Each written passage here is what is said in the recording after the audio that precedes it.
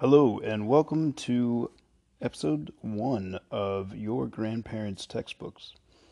I'm Robert Turner, and all I do on this podcast is read excerpts of books that are at least several decades old and out of print that used to belong to people's grandparents. Now, before I continue, I know what you might be thinking. This sounds like a boring podcast, and I hope it is. In fact, the reason I started reading my own grandparents' textbooks is because I was trying to bore myself to sleep. But a funny thing happened when I was reading. I found several curiosities in the texts, little things that I had to go look up or I found some sort of interest in. And maybe that'll happen with you as I read these excerpts. Or maybe not. Maybe it'll bore you to sleep. And maybe that's what you want. Either way, I hope you enjoy. And let's dig right in with Elements of Chemistry.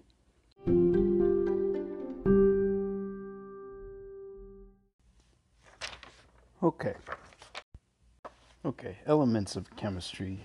Real quick, just describing this book. It's, your standard book size, about maybe 5 inches by 8 inches.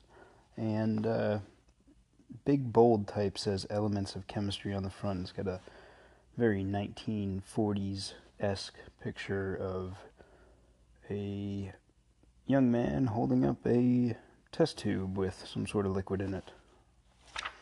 I'm going to flip open. There's a lot of hand-drawn art actually in this book that's very interesting. I'll try to describe some of it as I go.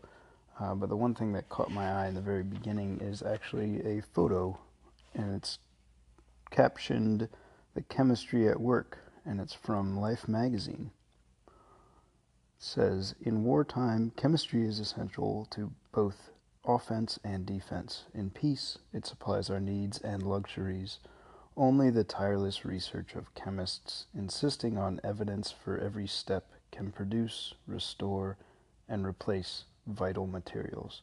That's pretty strong. And then it's got a photo here of a chemist with all sorts of colorful concoctions and weird apparatuses going on. You can imagine it, but it's only one guy sitting by himself, just twiddling away. Interesting.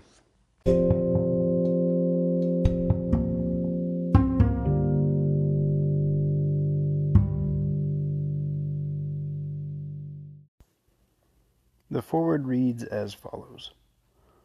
A global war brings home to everyone the vital and basic services of chemistry.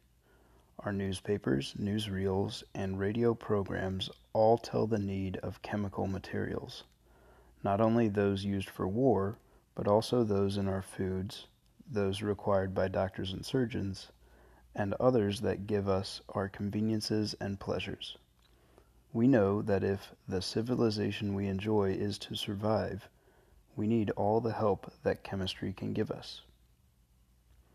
It is the duty and privilege of chemistry teachers to make this subject so attractive that it will stimulate pupils to their abilities and talents, and so be ready to assume the responsibilities that will come to them. A widening knowledge and appreciation of chemistry may accomplish things yet undreamed of, just as wide appreciation of truth and beauty produced the great art and poetry of ancient Greece, and as the faith and sacrifice of the Middle Ages reared great cathedrals as symbols of their religion. Our chances of having more chemists, better trained and equipped, are increased if the whole people understand the nature of chemistry and the kind of problems it can solve, and if they are made aware, in a new field, that truth is humanity's best friend. To make pupils more chemistry conscious, the authors of this book have sought to present the subject so that it will be as interesting to the beginner as it is to the adept. New conceptions hitherto rarely taught except in colleges have been brought within the range of understanding of young pupils by starting the presentation with everyday experiences. Theory has been simplified throughout the book. Important additions have been made. Many new drawings by the skilled artist Theodore R. Miller help the young pupil understand the texts. New significant photographs have been sought and found in many quarters and generously distributed throughout the book. The authors have associated chemistry with comfort and beauty in the home and with the creative work of the homemaker, as well as with that of the artist or the manufacturer. Some of the history of the subject is given, bringing out the drama of its rapid evolution. Brief statements on some scientific methods and attitudes reveal the distinctive character of scientific thinking that makes possible the almost miraculous achievements of chemistry. While this book follows a succession of texts by the same authors, the material has been so carefully restudied and so thoroughly rewritten as to offer a wholly new presentation of elementary chemistry. In making the changes, suggestions from many teachers who have long used these books were a distinct help, and for this friendly assistance the authors extend their thanks.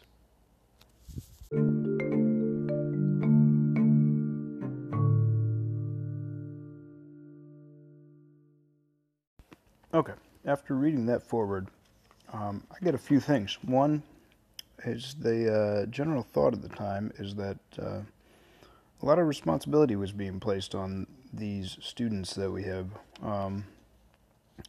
Comparing things to the art and poetry of ancient Greece and the faith and sacrifice of the Middle Ages, and instilling the need to have people who are interested in chemistry to produce, things that haven't even been dreamt of yet in order to save our civilization. That was kind of the message I was getting.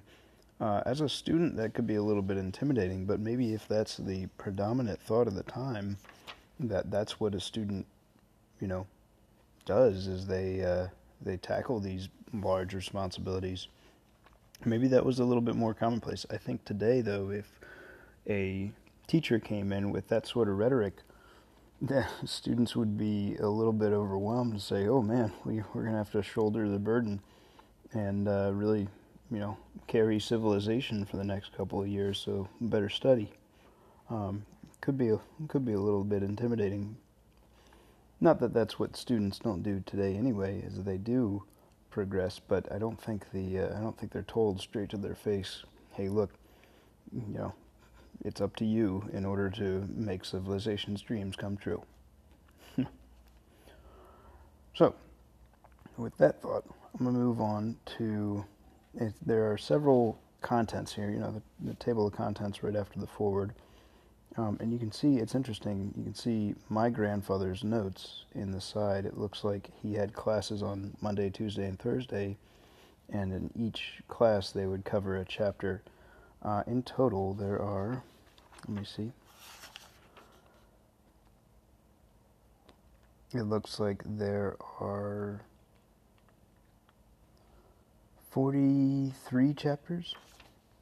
And it kind of goes in order. So starting with 1, 2, and 3, it's chemical changes, then oxygen, then hydrogen, moves on to chapter 4, water, and then introducing more and more complex subject matter as you go.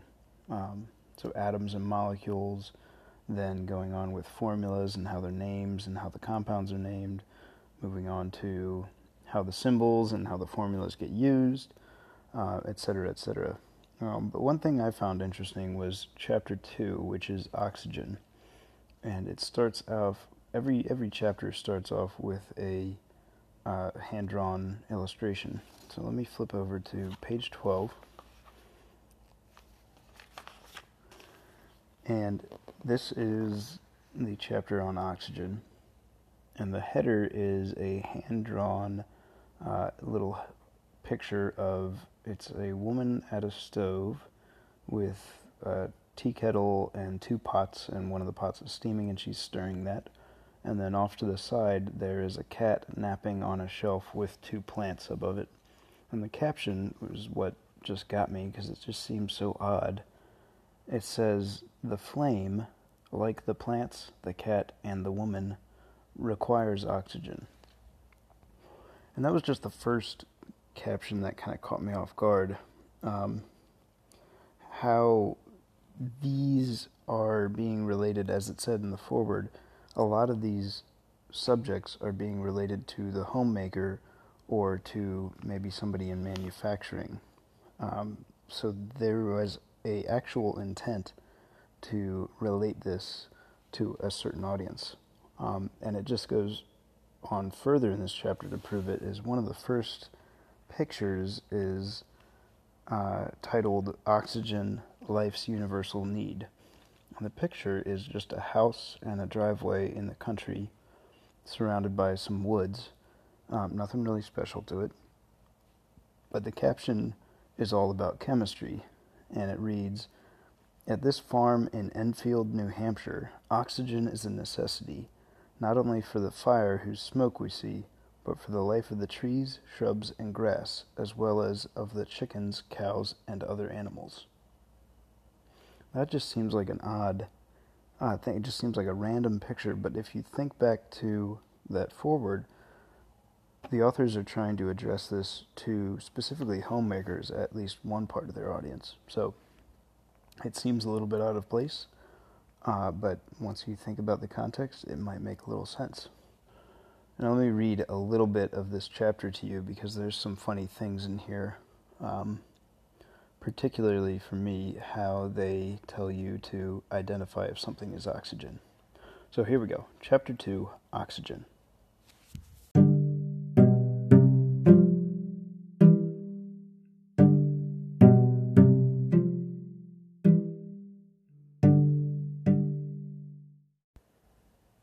The chapter starts with a big bold statement that says, "Oxygen, an abundant active element." Oxygen is one of the chemical elements that play the most important parts in our lives. Nearly a quarter of the weight of the great ocean of air around and above us, and 8/9 of the weight of all the water of the earth is oxygen. It unites with so many elements that we cannot dig into the earth anywhere without meeting its compounds. Fully half of the surface material of the earth is composed of compounds of oxygen. The life activities of plants and animals demand a constant supply of this element. The cooking of our food, the heating of our homes, and the development of mechanical power depend upon oxygen. This element fascinates us with the wide range of its chemical reactions, varying from its quiet combination with iron in rusting to its terrifying activity in explosions and great fires. In our laboratories, we study at close range many of the actions of oxygen. The next subsection is Discovery of Oxygen. As we have seen, oxygen was first obtained when Priestley heated a red powder secured by heating mercury in air. By heating the powder at a temperature somewhat higher than that at which it was made, it is decomposed into a gas, oxygen, and a metal, mercury. This is an easy way to get small quantities of the gas, but it is too expensive a method for practical use in obtaining larger amounts. The next subsection is preparation. Although oxygen may be prepared in many different ways, the common laboratory method is by heating potassium chlorate. This compound, which is composed of the elements potassium, chlorine, and oxygen, melts when heated and then loses its oxygen. The residue is potassium chloride, which is a compound of potassium and chlorine. We may express this change as potassium chlorate becomes potassium chloride plus oxygen. This expression is called a word equation. The arrow is to be read yields and the plus sign and. So if I'll go back and read that right now, it's potassium chlorate yields potassium chloride and oxygen. Now back to the text. It is better to mix another compound, manganese dioxide, with the potassium chlorate because the decomposition then takes place at lower temperature and goes on more evenly. A material that changes the speed of a chemical reaction without being permanently altered itself is called a catalyst or a catalytic agent. In this one case, the manganese dioxide is a catalyst. In most other cases where we shall use manganese dioxide, however, it is permanently changed in the chemical reaction. Oxygen can be obtained from water by the use of the electric current. But since water is not itself an electric conductor, some substance, such as sulfuric acid or sodium hydroxide, must be dissolved in the water to permit the passage of the current. These substances are not changed in the reaction. Water yields hydrogen and oxygen. A cheaper method of obtaining oxygen in quantity, however, is to liquefy air and let its nitrogen escape first, since nitrogen boils off at lower temperature than oxygen. The collection of gases. Priestley devised a method for collecting gases by displacement of water. This is used in a collection of oxygen and of other gases which are but slightly soluble in water. Soluble gases are collected by displacement of air. Gases cannot easily be collected in pure state by this method, since air, being a gas, mixes with the gas being collected. It seldom happens that the products of any chemical action are obtained free from impurities. In getting oxygen from potassium chlorate, a whitish dust is often carried from the generator along with the oxygen. On standing, this dust will settle into the water, leaving the oxygen as clear, colorless gas. The physical properties. Physical properties are those which can be studied without producing any chemical change. The physical properties of pure oxygen gas are not striking. It is without color, odor, or taste, and is a little heavier than air, volume for volume. Oxygen is soluble in water, but only slightly so. Under ordinary conditions, 100 volumes of water dissolve about 3 volumes of oxygen. This small amount of oxygen absorbed from the air by natural water is of great importance. Fishes could not breathe without it. It makes our drinking water more palatable. It helps to convert into inoffensive materials decaying animal and vegetable matter into our streams, rivers, and harbors. In the waters around large cities, the amount of dissolved oxygen may not be sufficient to dispose of all sewage, and, as a result, the water at such places may be dangerous. Oxygen can be compressed. When compressed and cooled enough, it condenses to a pale blue liquid. On still further cooling, it solidifies. Liquid oxygen is magnetic. It boils at 183 degrees Celsius. The chemical properties. These are the kind that can be observed only by studying chemical changes. The most noticeable chemical property of oxygen is the tendency to combine with other elements. Nearly all elements unite with oxygen to form oxides. Oxygen in the air makes ordinary fires possible. It also combines with many things so slowly that there is no noticeable heat or light. Oxides.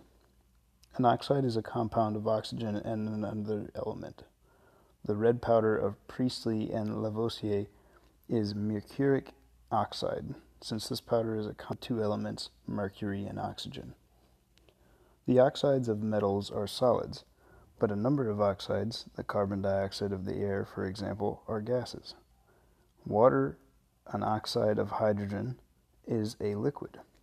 When a substance unites with oxygen, oxidation is said to occur. Combustion, and this is the last segment that I will read. Combustion is any chemical change by which noticeable heat and light are produced. Oxygen is not necessarily concerned, but the most familiar case is ordinary burning, in which a substance actively unites with the oxygen of the air. There is a great rise in temperature, and light is produced. Thus, when a piece of coal burns, the carbon of the coal combines with the oxygen of the air to form carbon dioxide, a colorless gas which passes off unseen. At the same time, a considerable quantity of heat is given off, and the neighboring pieces of fuel become red hot. Substances burn more vigorously in oxygen than in air, since only about 1/5 of the air is oxygen. A glowing splint plunged into oxygen bursts into flame. This action furnishes a convenient means of recognizing an unknown gas as oxygen. Charcoal glows much more brilliantly in oxygen than in air. Sulfur burns in air with a pale blue flame, in oxygen vividly. Steel wool burns in oxygen, giving off bright sparks. Ordinary burning is oxidation accompanied by noticeable heat and light. Now, one last thing I'd like to add here. The thing that caught me was in that last paragraph, the authors actually said that a good way to recognize if something is oxygen is to take a glowing splint and plunging it into it and seeing if it bursts into flame. The actual sentence was, a glowing splint plunged into oxygen bursts into flame. This action furnishes a convenient means of recognizing an unknown gas as oxygen.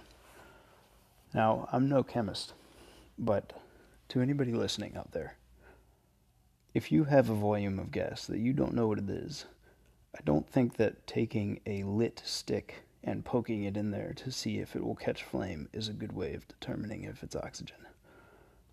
Be smart. Try to figure out something else. And that's all that I'm going to read from the oxygen section right now.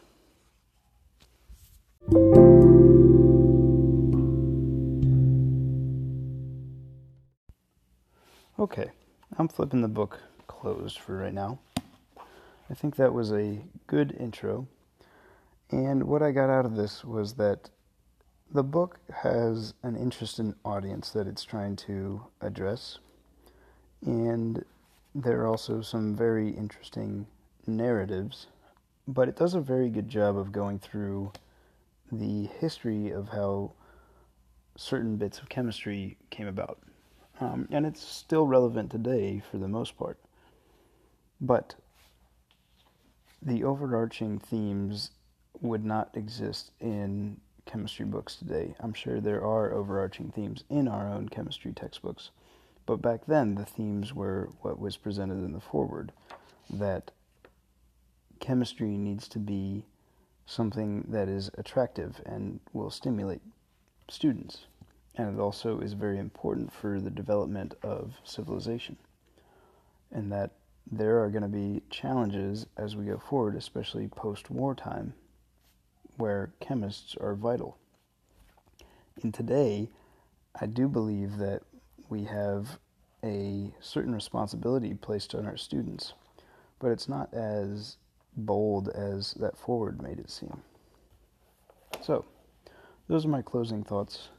And maybe I'll read a little bit more of this book sometime. Maybe we'll move on to something else. In any case, I will talk to you soon in the next episode.